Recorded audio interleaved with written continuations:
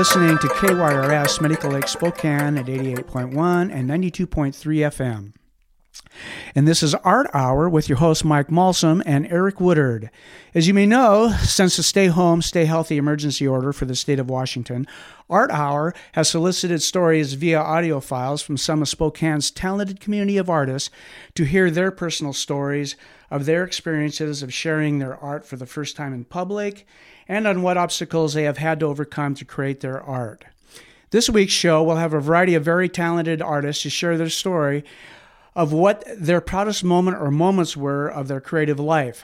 I would also like to add that this will be episode number 47 of our Art Hour radio show.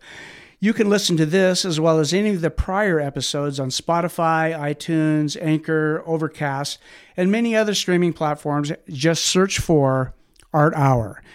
There are many stories in the past episodes that you will find very interesting, and it is a great way to pass some time in your stay-home environment and learn about many of our local and talented Spokane artists. So enjoy this week's stories on what were the proudest moment or moments of their creative life. All right, this is Vanna O coming at you from my mom's house. The question that we are going over is, what has been the proudest moment or moments of your artistic life? And I'm just recording this on my Mac, so sorry if the sound quality sucks. Hopefully it's good enough for air. Actually was thinking about this sort of before I got the invitation to be part of the show, so thanks guys for inviting me to be part of the show. But with the coronavirus shutdown, I lost all of my gigs for the foreseeable future. And just a little bit of backstory on that is I basically was living off of a pretty meager savings for the last 6 months, planning on a April-May tour to be like the only time I make income, like basically for the last, it would have been like 8 months by then. And so now that's canceled, and I'm just kind of trying to, I'm asking myself a lot of big questions, and one of them is all of this worth it? And was it worth it? And even if I have to, quit being a musician because there's just no way to make a living, am I glad I did it? And the answer is yes. And the biggest thing that I think that I've gotten from this process is, this process meaning being a musician, is learning to trust myself and learning that I can pretty much do anything. And that's true, I think, for anybody. Learning the guitar was such a huge thing for me. It was really hard. It still is really hard. Guitar does not come easy to me. It's not something that that I love, and just like, it's not something that I live and breathe. It's hard work for me. And so putting in probably about 4 or 5 years of real diligent practice at this thing that didn't come easily for me, and then mastering it to a certain level, like probably I would say that I'm at an like intermediate place of mastery. It blew me away. It's just kind of like, as long as you put the time into something, you will succeed. And I believe that's true for anyone. I don't really believe in talent. I believe in time put in, and the ability for humans to learn just about anything. And so that's part of it. And then the other part is that I'm really proud that I have started to trust myself. I'm proud that I have gotten to a place where I'm not afraid anymore. When I first started playing music, I started playing open mics. When I first started playing music in front of people, my original music in front of people was about 6 years ago. when I started playing open mics. And I was so scared when I first started playing open mics that I drove 30 minutes away to a nearby town to play my first open mic because I was terrified that somebody would see me and see me mess up. And I would be so embarrassed. So that is something that, like, I'm not afraid of that anymore. I'm not afraid to mess up in front of people. And it took me doing it over and over and over again. I had a goal when I first started playing open mics. I was like, okay, I'm going to fall on my face 100 times until I'm not afraid of falling on my face anymore. And I feel like I've arrived, and I'm not afraid to fall on my face anymore. And I'm really grateful for that.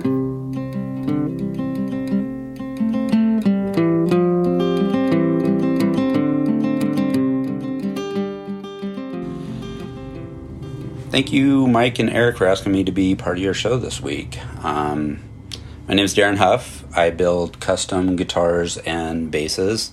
Been doing it for a little over 20 years now. Started in high school wood shop and just been doing it off and on ever since. Question that you asked this week: proudest moments or moments in your artistic life? And I think I have 3 of them for you. First one is the one that made me feel like I had arrived as a builder.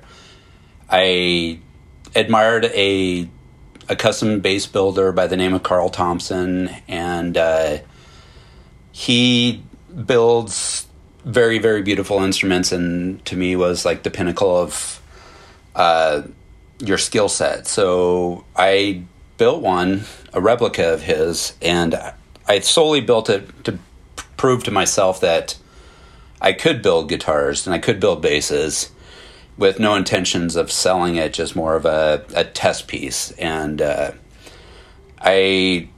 once I decided to go into building full time, I was looking for ways to raise money. So I put that instrument up for sale on eBay years ago, probably 15 plus years ago now. And it sold to a guy back east in the Philadelphia area. And he loved it for a few years. And then he decided to sell it. And when he sold it for more than he paid for it, which as an artist is always a good sign when your art goes on to appreciate. Well, I've since heard a few times that it's sold a couple more times, and each time it has sold for more money. So that's always a reassuring sign that your work is at the quality level that it should be. And then a few years ago, I did get a call from a gentleman in New York City who actually ran across that bass at Carl Thompson's shop. It was there for some reason. I guess the person that currently owns it had it there to have Carl do some work on it or set up. I don't know the details on it. But this guy that called me from New York City was at Carl's shop to order a custom instrument from Carl. But he happened to play my instrument that I had made that was sitting at Carl's shop, and was blown away and actually loved it more than the instruments of Carl's that he was testing out. So he got a hold of me trying to have me build him one in that style, that vein of Carl's, which I no longer take orders for. And so I thought that was pretty awesome, pretty great that a person admired my work and was at the maker's shop that inspired me and loved the quality of the workmanship that I did, that he wanted to order one of mine over one of Carl's. So to me, that was when I felt like I had arrived as a maker, as a guitar builder. And yeah, that was a pretty proud moment of myself. Second time that I was pretty proud was about 6-7 years ago now, I think it was, maybe even longer. I had made a bass for Gabe Nailson, Gabe Nelson, who is the bass player for the band Cake. And he had used it on their last recording, and he wanted me to build him a second instrument. And he reached out to me one day to see if I had any laying around, because they were getting ready to go on to the Letterman show, and he wanted to use something a little bit different than the one I made for him that they used on the album. And I did not have an instrument laying around that he wanted, but he gave me 8 days to come up with an instrument to make it for the Letterman show, and I did it. I worked long hours for 6 days, and then once the instrument was completed, I wasn't sure that I was going to have time to overnight it down to Sacramento. So I got in the car and drove it to Sacramento the next day, because he was flying out 2 days later to get onto the Letterman show, and I just wanted to make sure that all that time that I spent was for a positive reason, and that the instrument arrived in time for him to use it on the show. That show that they did was during a time when Letterman show was also doing 1 hour web concerts with certain bands, where they were calling it Live on Letterman. So not only did he use it for the taping of the Letterman show, he also used it for the whole hour of the Live on Letterman. And pretty rewarding, sitting on your couch and watching the Letterman show and seeing an instrument you had made being used. And that was definitely a highlight of my life. And I mean, he used it for the Letterman show, and then he ended up using it on the Tonight Show with Jay Leno, and also used it on the Conan O'Brien show, as well as, touring across the world with it and using it on their last album, which Showroom of Compassion debuted at #1. So having one of your instruments used on a #1 selling album is always a proud moment. But ultimately, I think the proudest moment I have is the last couple of years. I've been doing a Guitars Against Cancer Facebook page, where I've done 2 now, where I've raffled off guitars, raising money for people either fighting cancer or for the family of someone who recently has passed from cancer. And just having my work raise money and help out families, and giving them a little bit of financial relief while they're going through these battles and struggles and losses of a loved one, is really the proudest moment of my life. It's rewarding having my art raise money for others, and yeah, just connecting with the community and bringing everyone together to help each other out. By far has to be my proudest moments of the of what I've been doing with my art. And I'm going to continue to keep doing that, and looking for other ways that my art can help our local community.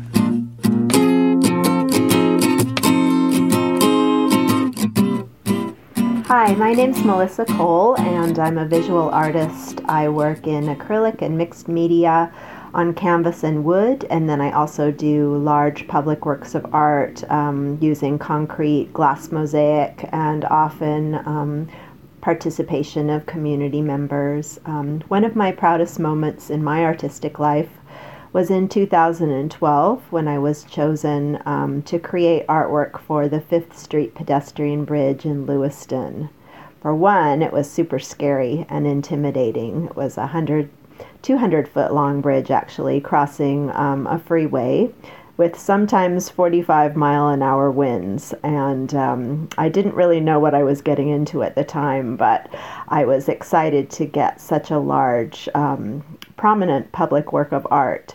it was exciting to go so far out of my comfort zone and to work with engineers and a large community that I hadn't worked with in a region that didn't really believe in the power of public art.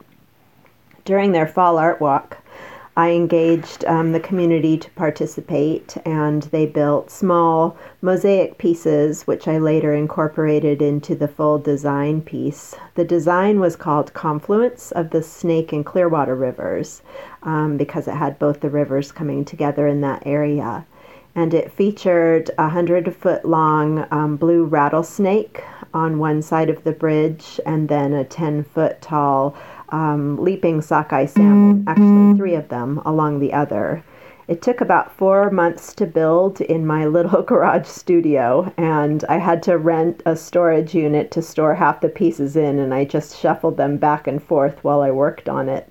It took 6 days to install, and it was in the middle of winter. It was even snowing, because that's how it was in my contract. But it all came together, and even one of the naysayers said, "I just love walking on the bridge. You made it into a magical place." And it was just really fun to see the community come together and be excited about it and have a little piece of it. And was in 2012, and it's still standing and still fun for me to walk along there and see that work of art.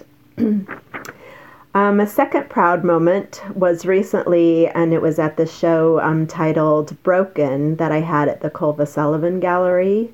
A lot of my work is about nature, and my background's in zoology, marine ecology, and I like to create things for my love of nature. This one was quite a bit different because a year ago I suffered a spinal injury while I was diving in Indonesia, and went through a lot of semi-paralysis and numbness in my legs and not knowing what was going on.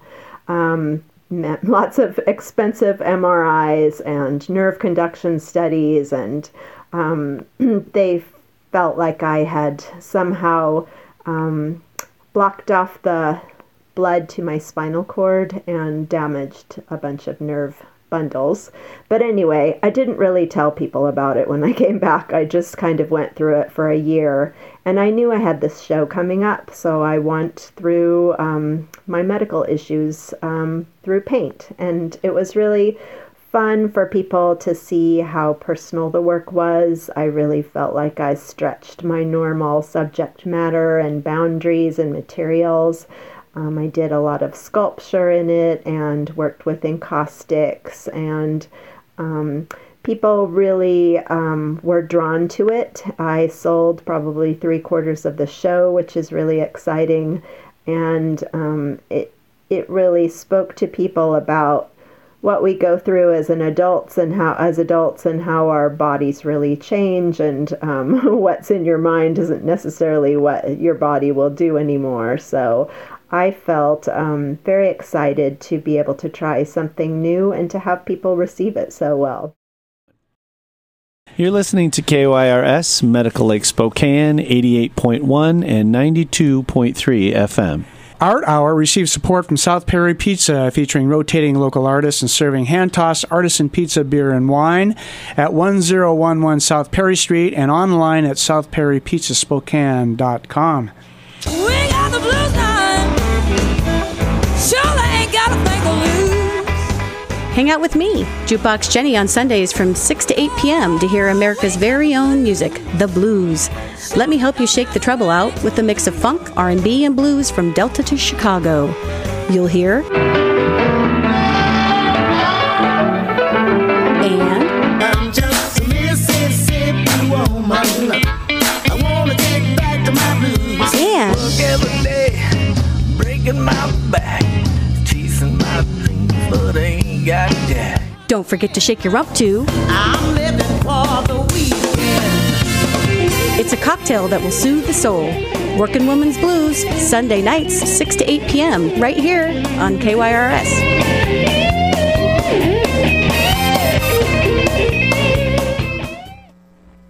Hi, this is Kate Lebo. And this is Sam Ligon. We're married. And we're sheltering in place. Not doing anything. In Olympia. Waiting to come home to Spokane. What else is happening?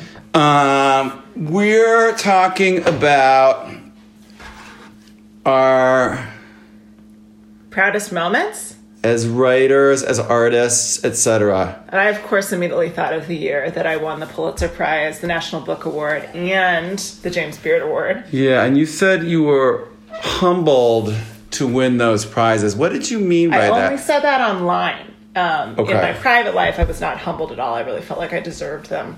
Right, because I remember that same year that I didn't win any of those awards, and I also felt humbled. And I wondered, What do you have to be humble about? well, what I'm wondering is it more humbling to win the prize? Let me ask you this. Let's say it like this. If you won the National Book Award, let's say, you would have to say immediately how humbled you were, right? Is that a law? Kind of. But so let me ask you this. If you won the National Book Award, you would say you were humbled. What if you were a finalist for the National Book Award? I wouldn't tell anyone. I would be ashamed. Do you think it would be more humbling to win the National Book Award or to be nominated for the National Book Award, or to not even be nominated for the National Book Award, or to write a book that doesn't win the National Book Award, doesn't get nominated, and it doesn't even get published? Which is the most humbling of all those Or what things? about that? Somebody actually did write a book called Winner of the National Book Award. Who was that? I don't remember their name, but they must have been very humble. Okay, so what we're saying is that it's not true when people say they're humbled. I'm not saying that. What do you do? I think I am saying that the way that people deal with their pride, is to say they're humbled. excitement, in an outward sign of success, requires right now particular vocabulary when we do it on social media or in public, and is probably different than how we feel privately about it. How do we feel privately? I mean, probably very proud and excited. If you won that award, wouldn't you just feel super proud? And you'd feel a little bit less proud if you were only a finalist. You'd be a little bit humbled, right? If you were a finalist. You got close. Okay, you got probably as close as anyone's ever going to get. What I'm trying to say is that I've never been nominated for a National Book Award. I'm going to tell you right now that it's humbling. Mm-hmm. I feel humbled by that, right? You know what I mean? So, I wouldn't know how that feels. Right. I can't empathize. Because you've won. Because you've won. Yeah. Now, so we're saying that saying you're humbled is the very definition of a humble brag. No. Right? I think it is. Why? I think that's a newish term that comes from the internets. And I think we talk about this humbling on the internet, right? Mm-hmm. Okay. And we talk about the humbling on the internet because part of the way when we communicate our successes is a display of those successes. And some of that we do in hopes of being celebrated by our peers, colleagues, family, who just complete strangers we're friends with. We want people to love us a little bit more because we won. Yeah, because it feels good. Because it feels good. Yeah. But I'll tell you something. I got an email one morning at about 7 a.m. Yeah. And it was from, I can't remember who the publisher was. It was the people who do the O. Henry Awards. Uh-huh. And they let me know that I'd won an O. Henry Award. Well, and that's a big deal. It was a big deal. But you know what? Why haven't I ever heard But wait a minute. I didn't win the O. Henry Award. And so what they were actually telling me was that my story was up at the O. Henry Award, but I didn't win. I got an honorable mention. Oh. So for like 15 minutes, I emailed a bunch of people. Oh, shit. And I was telling them that I had won, and including the editor of the magazine who had appeared, which was Alaska Quarterly. I was like, I won an O. Henry Award. I mean, I couldn't talk to my mom. It was literally 7 a.m. And I was like, I was so excited. And then I got further into the website. I was like, I didn't win this award. And I'm going to tell you right now, it was humbling not to win that award. You know what I mean? Because I thought it was still really great. Are of we also talking about a kind of embarrassment? I was embarrassed. I was embarrassed. Gosh. I was embarrassed because I thought I had won. And I told people, yes, yeah, and I was really excited that I had won, but then I didn't win. Oh. Yeah, I've never really gotten over that. Did that make you feel kind of like a loser? I kind of did a little bit, to tell you the truth. How did you recover? I don't think I really have. Ever? That's what I'm trying to say. Oh my god! Right, that's what I'm trying to say. So you're telling me I'm married to a loser? Right. You've been called the greatest living writer of all time, only by my husband. Right. And how does that make you feel? Pretty proud. Yeah. Slightly delusional. Yeah.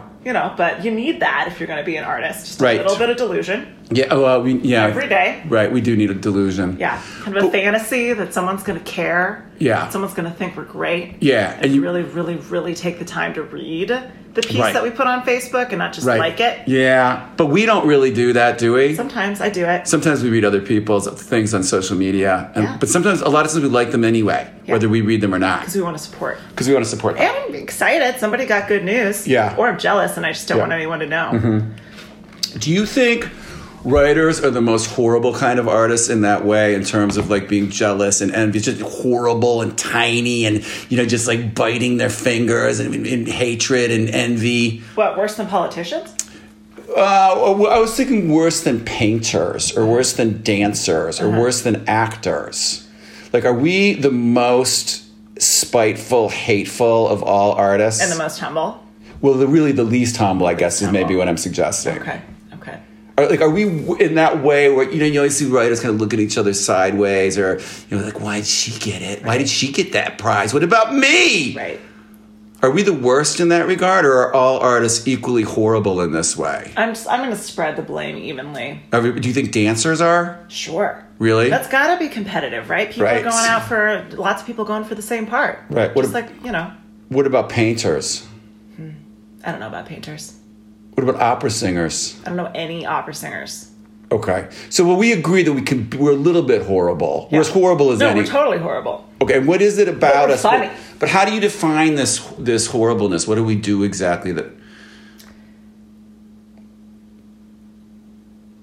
Our particular horribleness? No, I mean just in general, this sort of pathetic greed for attention and love and recognition and...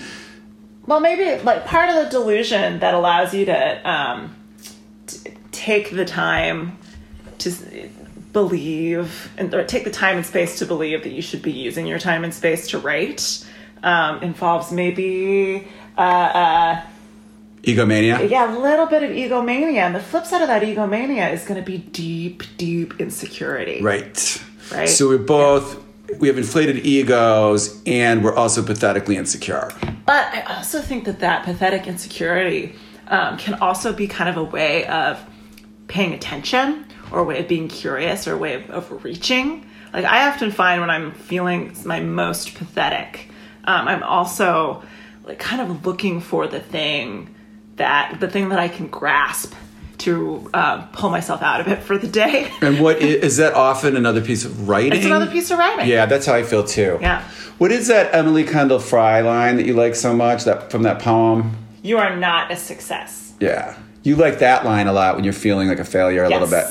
Yes. I like how that poem doubles down on failure rather than trying to kind of coddle the ego. No, that's not the word I want to use. Kind of, rather than trying to boast or make beautiful or bigger that very, very small feeling.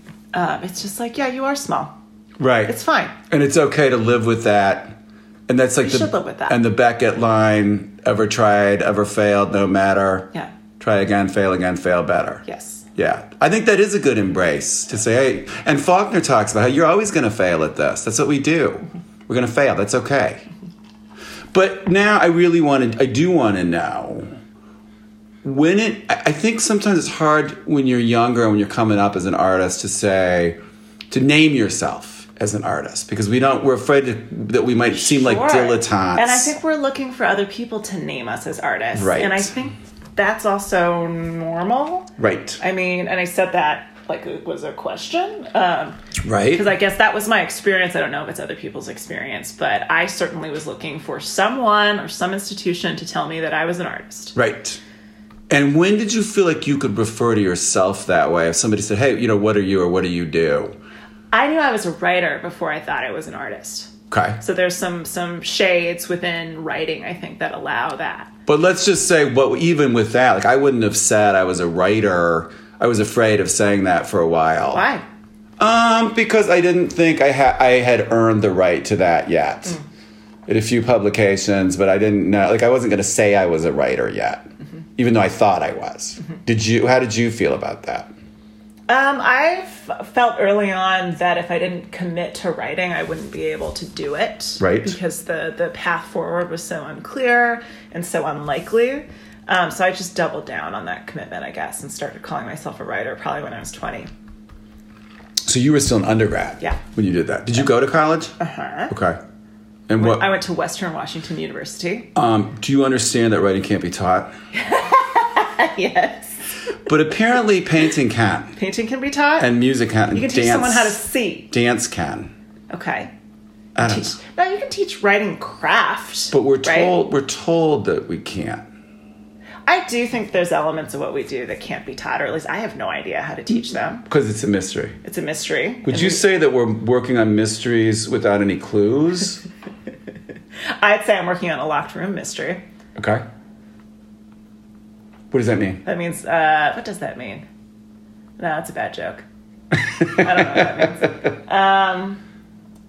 Where were we? We're talking about, it's talking about the mysteries of what we do, how hard it is to name some of what we do. Well, I think some of it is when I start trying to name what I do, and also when I hear other people trying to name it, I think I'm an asshole. Yeah, it's and I embarrassing. think that person's an asshole and a liar. Yeah. And some kind of, what am I trying to say? Snake oil salesman. Or sometimes it's really obvious, too, or just idiotic. Well... Like, there's nothing more idiotic than the language that surrounds paintings in art museums. Oh, I disagree. I think, but this is where I would be right. This is an example of me being right. Try again. Correct? No. Okay. Let me ask you this. With your first publication, do you remember that first publication? Do you remember that rush of excitement? That was amazing. Yeah. And so what did that feel like? That felt amazing. That felt real. Yeah. That felt special. That's what I thought, too. I felt like I got picked out of a crowd. Yeah. Because even then you knew how incredibly hard it was. Yeah. And does it still feel like that? But I think what was also part of that was the first experience of being like, wait, what did they see? Why was this picked? What did I do right?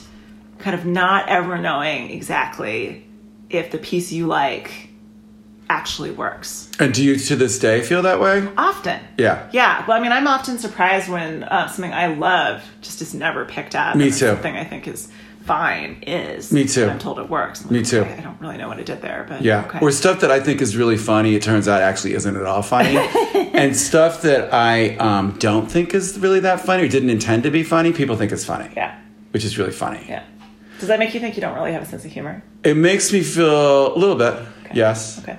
But I also remember the excitement of that first publication. I remember thinking, now that I have this publication, surely more publications will follow just rapidly. And really, actually, anything I write now, there might be bidding wars for the things that I write.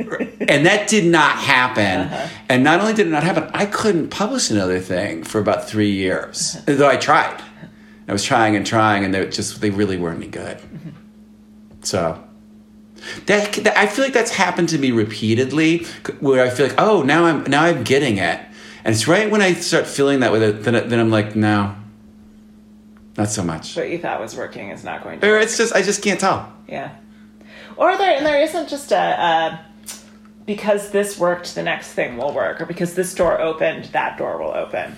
I remember, actually, something I was really proud of was an essay of mine was chosen for Best American Essays. Yeah. That seemed like I won the lottery. That's humbling. I could not believe it was very humbling. Yeah. I couldn't believe it. It was awesome. Yeah. And then I tried to use that essay to gain access through applications to different residencies, to grants, and everybody shut me down. They hated you. Yeah, I lost every single one of those applications. Do you think they hated you because you won that award? Yeah, probably. A little bit? Yeah, it's because I wasn't humble enough. Maybe that is what it is. Yeah. I don't think it really is. No, who knows what it is? Right. You know? What about, so you remember way back when you got that first piece published, and then many, many more pieces have been published. Is it still exciting when you get that email or that letter or that phone call that piece has been taken? Yes. I think the two most exciting days are when you're sending a piece off to your editor or when you get that email that a piece has been taken. Yeah. And then when it's actually published, it's just always kind of anticlimactic. Is it kind of disappointing? Always. I know. I feel that way too. And that's kind of embarrassing also. Why? I don't know, because why do we feel that way? Well, I guess because so now it's arrived, and so what? Is that why, or what is it? Well, I mean, or is it that the traffic does maniac inside me? Right. I think is always very hungry and desperate for that piece now that it's out in the world, to see evidence that it is loved. It needs to be celebrated. It needs to be. It's celebrated. not enough that it's come out. It needs to be celebrated, and that's why. Really, a pushcart prize isn't quite not enough. That's not going to be good enough. Not quite enough. Short of going viral, it needs to go viral. Yeah. Right. Yeah. That does feel good. Not that that's ever happened. It's never happened to me. But and it's interesting that we're talking about viral work at this time when we're stuck at home because of a virus. Because of an actual virus, right? Yeah. So. Okay, so it's kind of humbling. It is humbling. I still am excited when work gets taken. Mm-hmm. I agree also that when it comes out, it is anticlimactic. But what about when you get the object itself, the magazine or the book, and you hold it in your hands for the first time, even if it's just a proof? Yeah, that's pretty cool. Yeah, I like that too. That is really cool. And that's especially with books, that's cool. I know. But even really good magazines that you're excited to be in, you're holding it. Yeah. And maybe you're alongside writers you admire. Yeah, that is cool. I remember when I had a piece in the Georgia Review, it was a big deal because Faulkner was published here. So to me, that felt like some kind of even though he's been dead for 500 years or whatever, it still felt good. Yeah. And holding it felt good. Yeah. I feel like that's a private thing. Mm-hmm. Do you? Yes. Yeah. Yes. No, the times I think when I actually feel proud and when I can feel connected to that feeling and not kind of foolish about it or humble about fake humble is when the moment of privately being excited and holding it that, and it does feel that way. It's holding it to yourself and being like, I did this, and then maybe smelling it a little bit. I mean, right. Maybe licking it, right? Just maybe immersing it in Everclear so it can never go bad, right?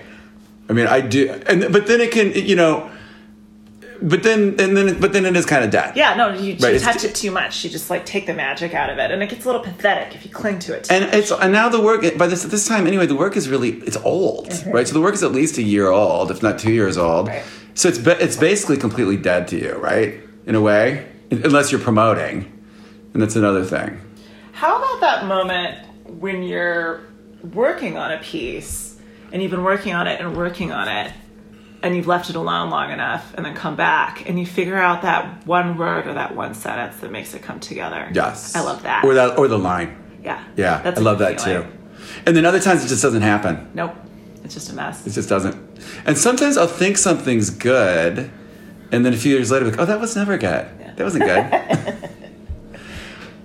So when did you feel like you had arrived? No. I think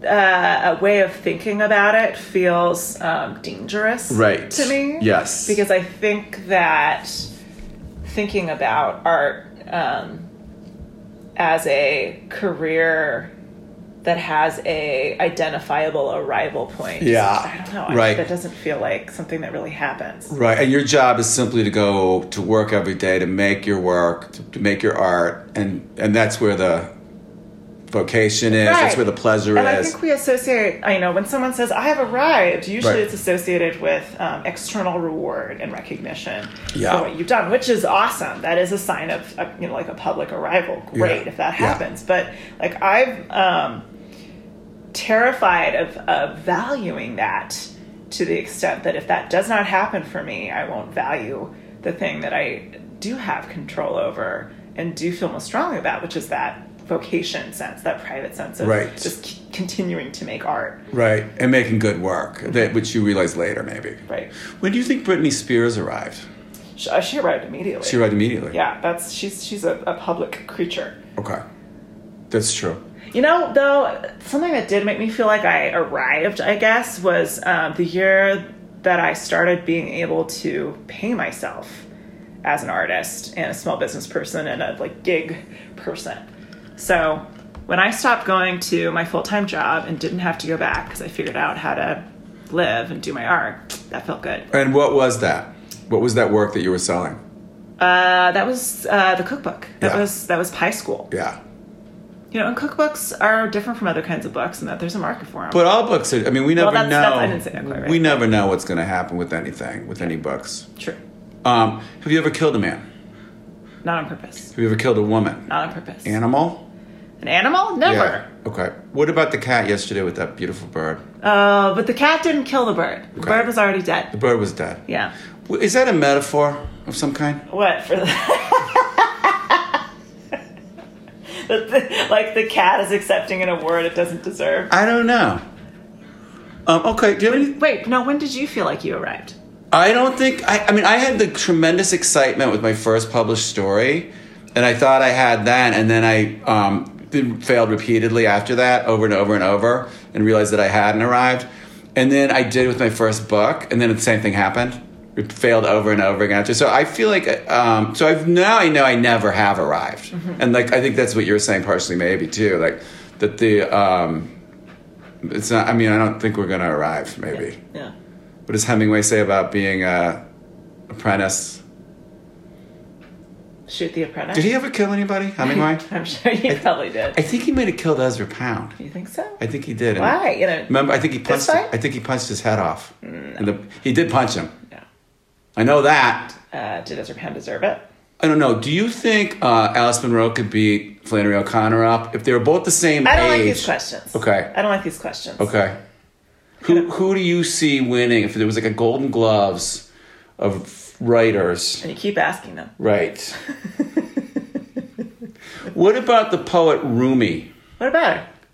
Would that be someone or him? I don't know the gender of Rumi. That's what I'm saying too. Wow. So how do you do the boxing with that? Oh. You don't know. What I'm saying is it kind of like the Golden Gloves? The most important fights are the fights one has with oneself. Do you believe that the journey is the most important part, or would you rather just get there? I'd rather get there. Right? I don't care. I mean, I'm interested in the journey, but I don't accept that the journey is more important than the arrival. Okay. Do you? I guess my favorite part is leaving. You just like the departure. That's right. Yeah, just departure. Yeah. Gotta go. All the hope. Gotta go. Latte from the drive-through coffee stand. Right. The road. Your music. Would you say that's a kind of metaphor for death? This is what poets think about. And the moon. And the moon. And cats. And cats. Okay. Is that good? Yeah. It's been really, really nice talking to you during our quarantine together. As always, love talking to you, Sam.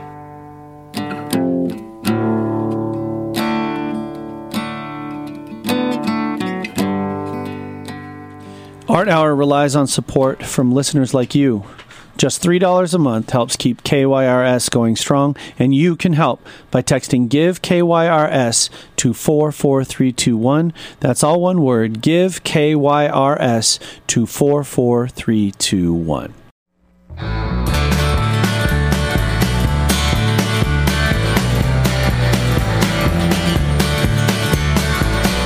You're invited to cruise Americana Avenue with me, Jim Tate, in your car or at the office, each Tuesday from 2 to 4 p.m.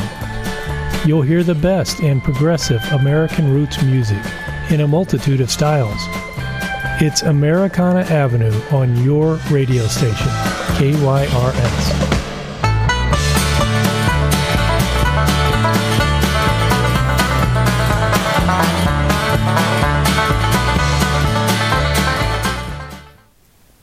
Hey, it's Jess Walter, and look, I'm finally on Art Hour. What's a guy got to do to get on this show? Now, it's so great to be here. It's such a great question, series of questions, really. Proud moments in your artistic life when you felt you've made the wrong decision, as if you'd arrived, as if all the sacrifice had been worth it. Reading that list of questions, I almost found all these different moments there. It's, I think I've been writing fiction and writing novels and been a writer my whole adult life, and I think I've given up on the idea that I would ever feel like I arrived.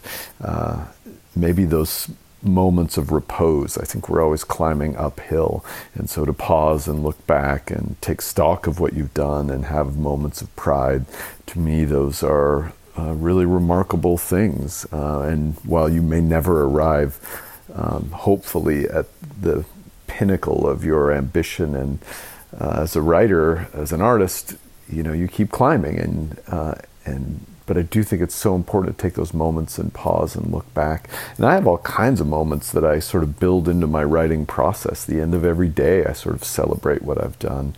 And when I finish a draft, printing it out and feeling the heft of it. And I think the most regular way in which I feel that sense of pride is when I finish a book and it arrives in the mail. I love taking it out of its package and reading my name on the side. It just connects with the daydream I once had as a first-generation blue-collar kid to have my name on a book. And there it is, Jess Walter, and I get to slide it in the W's on my bookshelf. I make a bit of a ceremony out of it every time. And I really encourage writers to do that, to really celebrate those small moments of success, because they're the most reliable measure that you've accomplished something. Outside of that, there is, I think, a different kind of celebration that is less solitary too.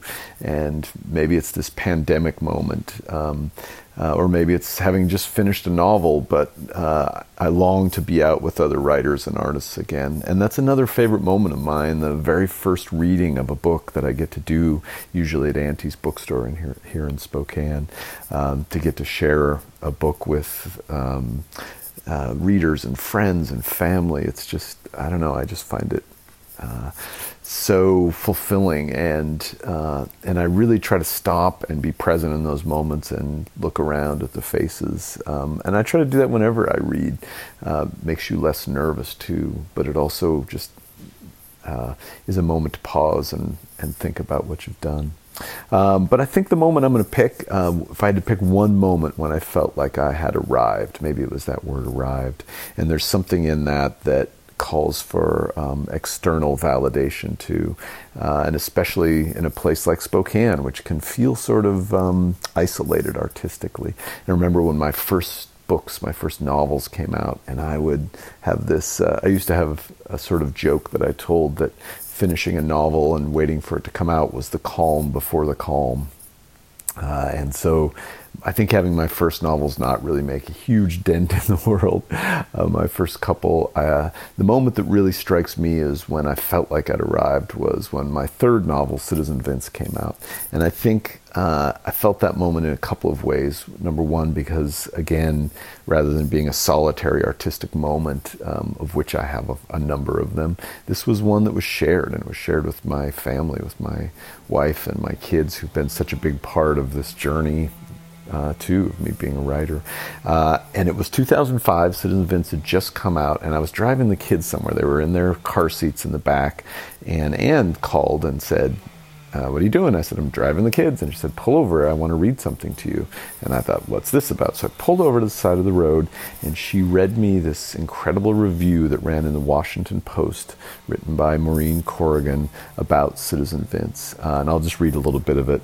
Imagine a moving and inspirational book about the right to vote in America. Then imagine, if you possibly can, that the book in question is neither a flag-festooned picture book nor a history of the civil rights movement, but rather a darkly comic crime novel. Nah, you can't imagine it, you just have to read it.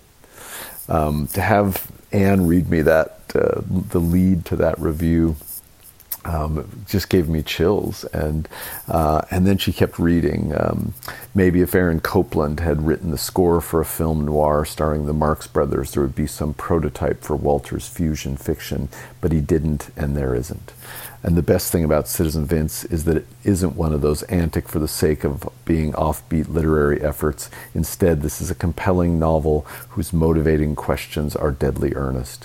What are the responsibilities of citizenship? How real is the promise of a meritocracy?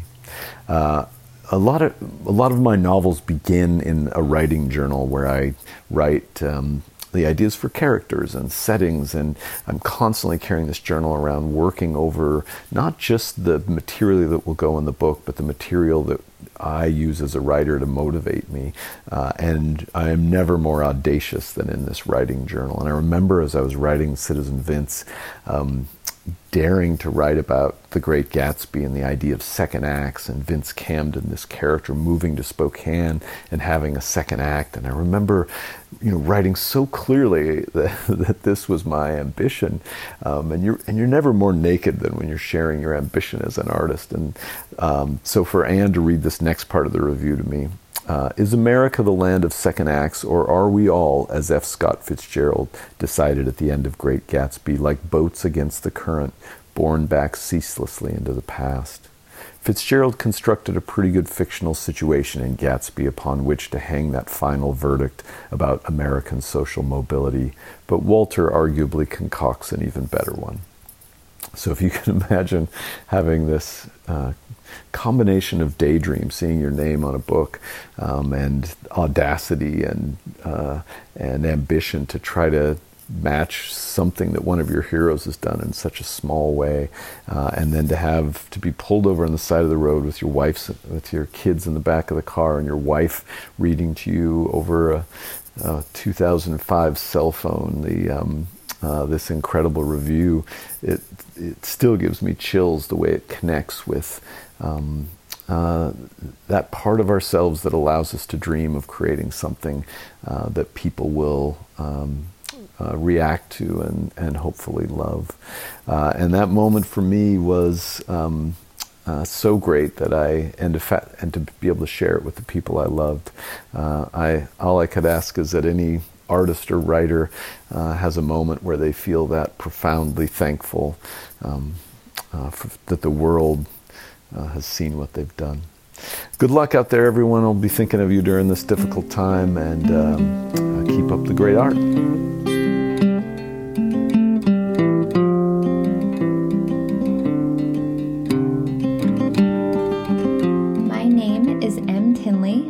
To thank Eric and Mike for inviting me to contribute to Art Hour, and it is especially significant timing because I've just finally completed my first book, Think of Everything, and pushed the go live button a handful of days ago.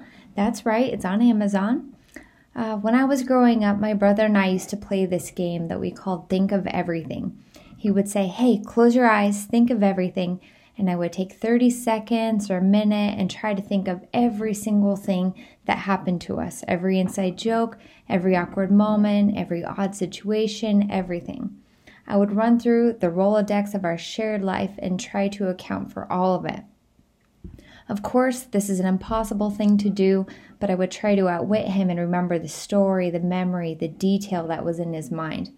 And then he would tell me what it was, and we would laugh and joke and talk about the strange thing he had recalled. It was embarrassing, it was entertaining, we loved it. My brother passed away many years ago, and Think of Everything is my recollection of our shared life together. I have been writing for decades, but nothing ever came of it. I spent way too long writing what I thought was this incredibly epic, moving, elaborate story, and it never got done. In the middle of creating my masterpiece, I was dealing with addiction and depression and homelessness and an incredibly toxic relationship, just a lot of really challenging things. And as it turns out, alcoholism doesn't lead to much accomplishment. And as it turns out, I was writing the wrong story. This past summer, I shelved my epic tale, closed my eyes, and started writing memories of my time with my brother. He had spent the summer with me before he died. He was magnetic, tender, compassionate, pained, mean, misunderstood, elusive, but his lies were so loving, and for so many years his life was a complete mystery to me, and so many questions still don't have answers. He was an experience, and anyone who knew him knows exactly what I'm talking about. While I was thinking of everything with my brother, I went back to our beginning, and to the number one thing we shared growing up, our mother. Our mother was and is a strange force. She's an ominous, erratic, charming, and deeply wounded and unknown woman. Her whereabouts are a mystery to me. She knows that disappearing keeps her allure intact, but she's out there. I can feel her. So Think of Everything as the story of my time with her as well, and how she heavily impacted my life, even from a distance.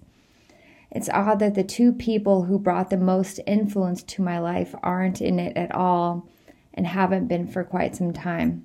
I wrote the whole book in about 5 weeks. I feel proud that I had enough distance, time, and space to speak both about them and my history clearly. I could touch my memories, they didn't hurt me, but I felt them, and I could come at them from unusual angles. Bloodhounds, sunflowers, the Mississippi River, trains, mirrors, red velvet cake, signs from seagulls, maybe my brother, maybe God. And I was able to discuss what it's like being on the other side of those periods of intensity, where now I'm debating Costco purchases with my wife and arguing with my cat about how 3 a.m. is too early for breakfast.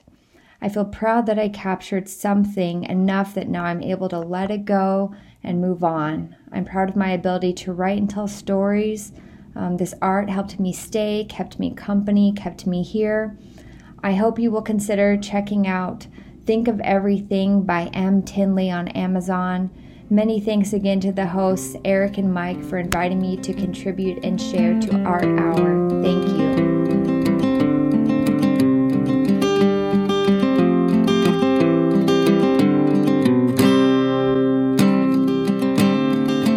Hi, everybody at Art Hour and everybody listening. This is Sarah Waisman. I was on the last 2 episodes. Thanks again for having me back. This is so much fun to tell my stories, and to have a structure during this quarantine has definitely been nice.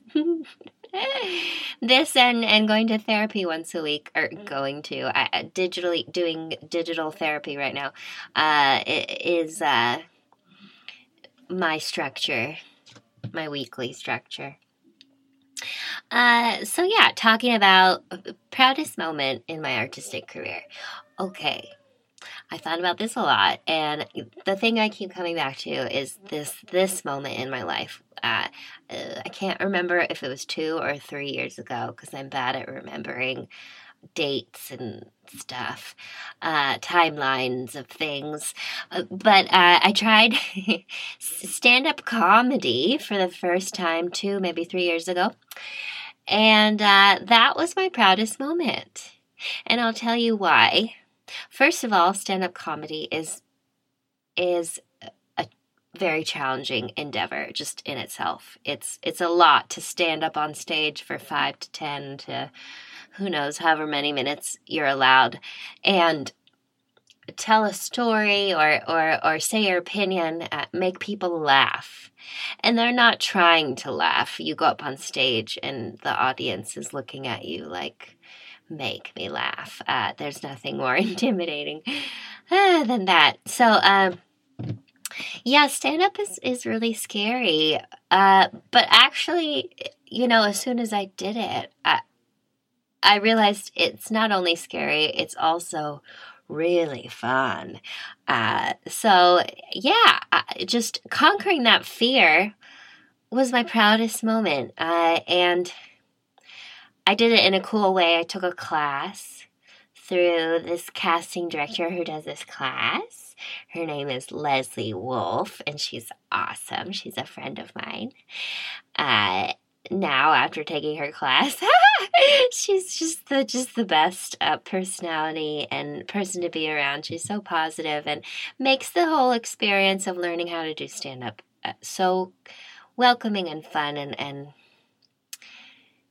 and just a really goofy, fun time to discover yourself and the other people in the class. Anyway, so I took her class, and we did a performance at the Hollywood Improv on the last week. We had a show, and we had a packed house, like, I don't know, almost 200 people there or something. And, and my routine went really well. And there was a scout guy there who's also a comic himself who watched our show, who's from the Comedy Store.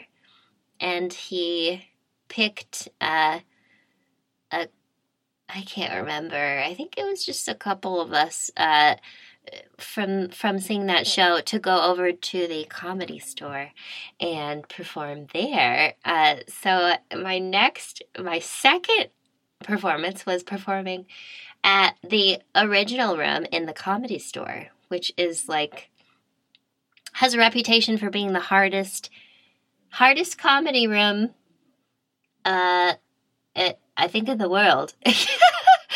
So yeah, that was intimidating. So gosh, that might be my proudest moment. Anyway, but it all revolves around doing stand-up comedy, and that was really challenging for me, that art form in itself, because it's not just being an actor, which was what I'm used to doing, what I've been doing for years. Stand-up comedy is its own art form, and it's being yourself and being, in my opinion, it's being brutally honest and sharing those embarrassing things about yourself, or, your goofiest, weirdest thoughts with the world, and hopefully they're important thoughts.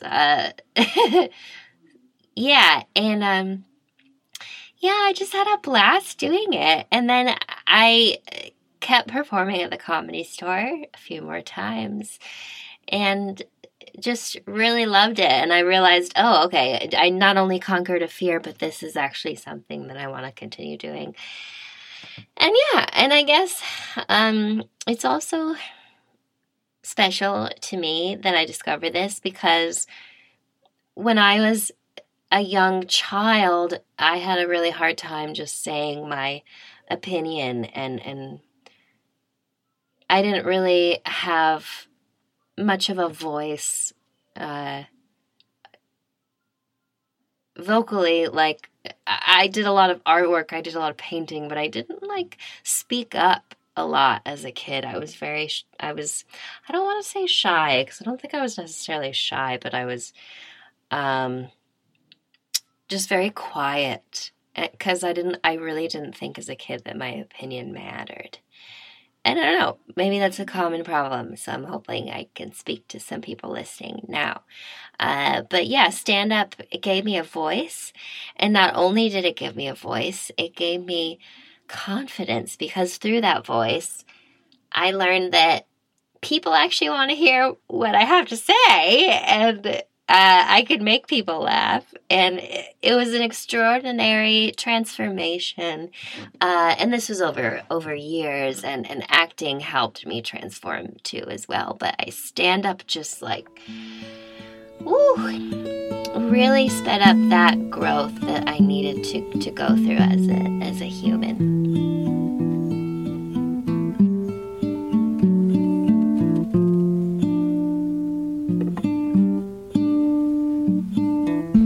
Our last guest today is Jessica Earl. She submitted a story for our Obstacles show 2 weeks ago, and I inadvertently left her off the show. That was absolutely my mistake, and she has a very important story to tell, so I wanted to make sure that she made it onto this podcast. So here is Jessica Earl talking about the biggest obstacles she has had to face in her art. Hi Eric, this is Jessica Earl, just getting around to answering your questions. Hope you're doing great during this awful pandemic. So the question you asked is, what is the biggest obstacle that I have faced in my artistic career? And this was actually a pretty difficult question for me to answer. I've been incredibly lucky so far with my career in the arts. I was able to go to a really good MFA program, and I've had some pretty amazing opportunities to show overseas, as well as nationally. So it took me a minute to think about this, and while thinking about it, I was obviously dealing with all the craziness that's going on with this pandemic that we're dealing with. And I couldn't really think of any one obstacle until I started thinking about my mental health, because it's been obviously affected by a lot of the stress and anxiety of what's been going on recently. And I realized that that's really been the biggest obstacle for me. I have pretty bad clinical depression, and I've had it for years and years and years. But it wasn't until recently, in the past couple of years, that I actually was able to get it treated. So kind of what a depressive episode can look like for me is I can have a hard time leaving my house for days or weeks at a time. I become really fatigued and kind of just lose interest in doing anything. And that can be pretty inconvenient if I'm getting ready for a show, or if I'm just trying to create new work and be creative. So I've done a few things to kind of set up my practice around that. I've become really invested in creating work on my iPad. So I have a bunch of video and sound editing tools that I can use from there, which means that if I'm having a hard time leaving my bed, I can still create work. And then I've also just learned to be really generous and kind with myself when it comes to deadlines like residency applications or show applications. And I've kind of just had to kind of come to peace with the fact that I might not always get to apply to everything that I want to apply to, and that on occasion I might have to cancel shows or back out of performances if I am having kind of a tough time with my mental health. So it's definitely an obstacle, but it's also something that I think kind of has, it's definitely given me a wealth of material to deal with, which is kind of a silver lining. But yeah, that is probably the answer to that question. Thanks so much for doing this, and good luck out there.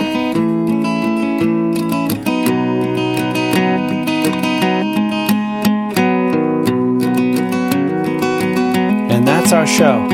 Thanks again to all of the contributors who sent in their stories this week, and I look forward to hearing the contributors for next week. Thanks again for listening to Art Hour.